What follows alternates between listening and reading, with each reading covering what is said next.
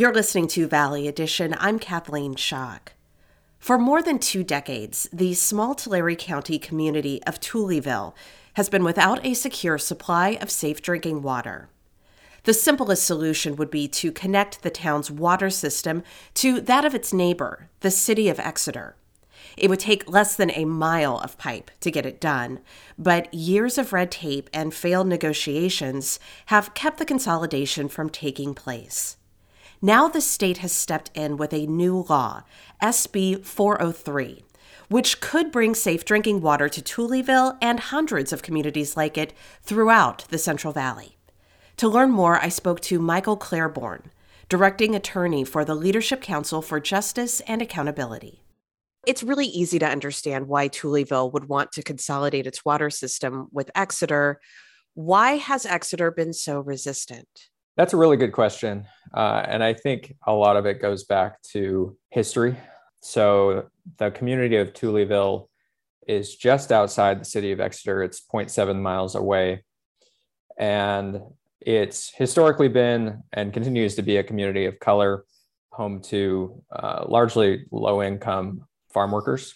And there's been a reluctance on the part of the city of Exeter to extend drinking water service past its own boundaries and provide drinking water service to its neighbor. I think the city of Exeter would say, or have said, that the city has its own problems and it has limited staff to deal with those problems. So taking on an additional community in terms of drinking water service has been something they've been reluctant to do. The community of Tooleyville approached the city of Exeter back in 2001 to start a conversation around consolidation. And there have been a number of issues that the city has raised since then that it believed prevented a consolidation. At the beginning, the issue that the city had raised was that it was a charter city, and under state law, extending drinking water service outside of its city limits may have jeopardized that status as a charter city. There was actually a law passed in 2008 or 2009 to address that and resolve that issue.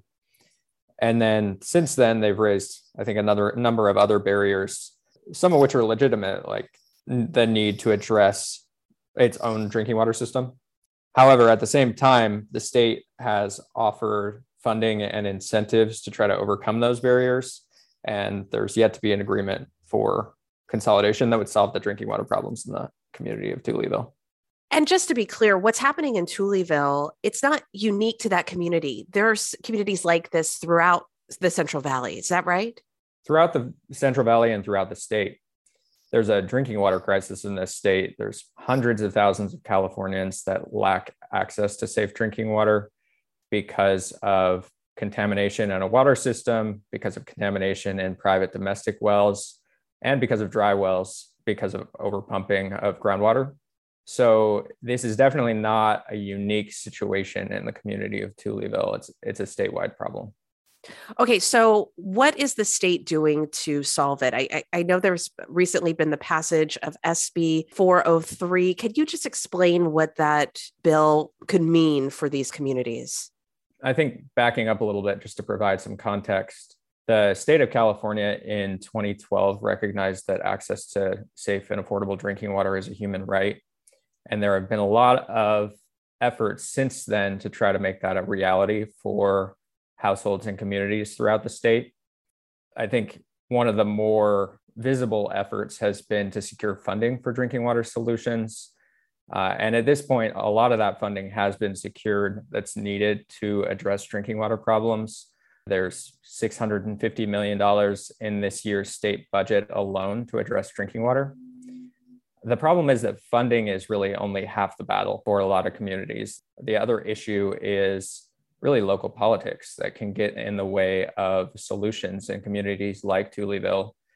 And to try to get around those local politics, there have been a number of past policy efforts to try to establish legal tools that would allow the state to mandate consolidation of water systems, mandate two water systems joining together to try to solve drinking water problems. In 2015, there was a law called SB 88, and that law allows the State Water Board, under current law, to order two water systems to consolidate where one consistently fails to provide an adequate supply of safe drinking water. So where one water system has already failed. The problem with that law is it's really reactive. It doesn't allow the state to proactively mandate consolidation or facilitate consolidation. Instead, it requires the state water board to wait until there's already a drinking water crisis and then react to it by mandating a consolidation. In a lot of communities like Tuleyville that have had consistent failures to provide safe drinking water for decades, those problems can be intermittent. So in Tuleyville, for example, they've had nitrate contamination off and on since 1978.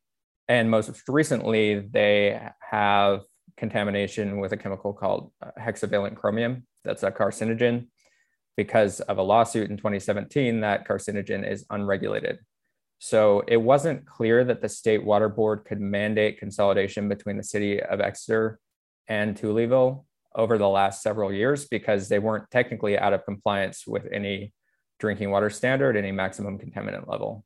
So I think what we saw and what the author of SB 403 saw, Senator Lena Gonzalez, is that there's a need to act more proactively for water systems that are at risk of failing.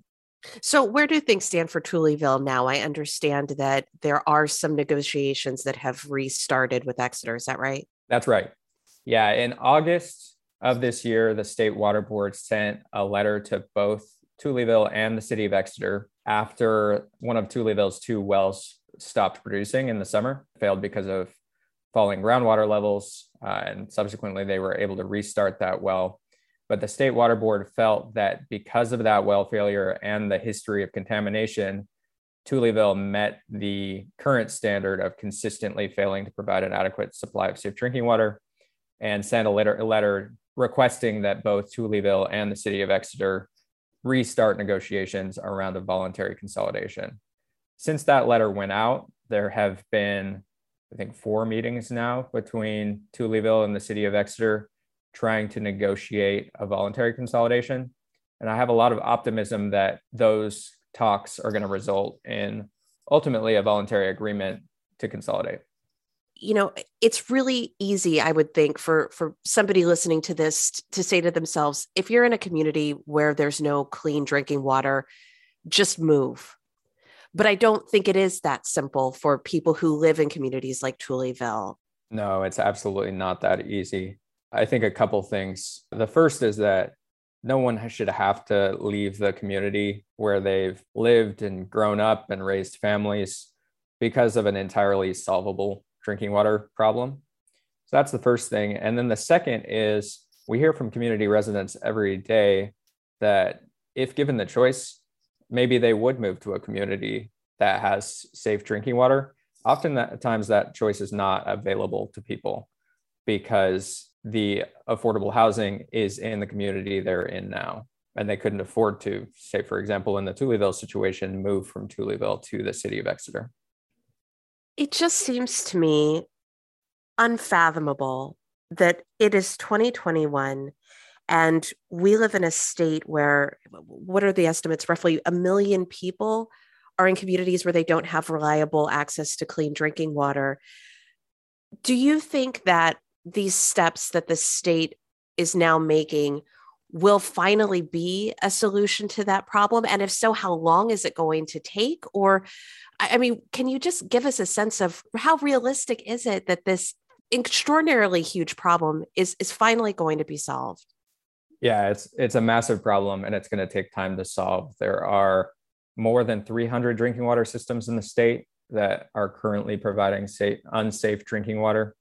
And then there's another more than 600 systems in the state that the state water board has identified as being at risk of failing to provide an adequate supply of safe drinking water. So to make progress, I think 2 things are needed. The first is to provide solutions to the communities and households that already have unsafe drinking water or lack water altogether because a well has failed. But the second is that we need to act more proactively by investing in these at-risk water systems, either through a consolidation or by providing funds needed to make sure that those water systems are sustainable. If we don't act proactively, we're really on a treadmill. We're not making progress on a statewide level. Even if we make progress on a community level, the State Water Board has estimated that 47 water systems every year, new water systems, go out of compliance. And until we bring that number down, it's going to be hard to make progress. I've been talking with Michael Claiborne, directing attorney with the Leadership Council. Thank you so much for being with us. Yeah, thank you so much for having me.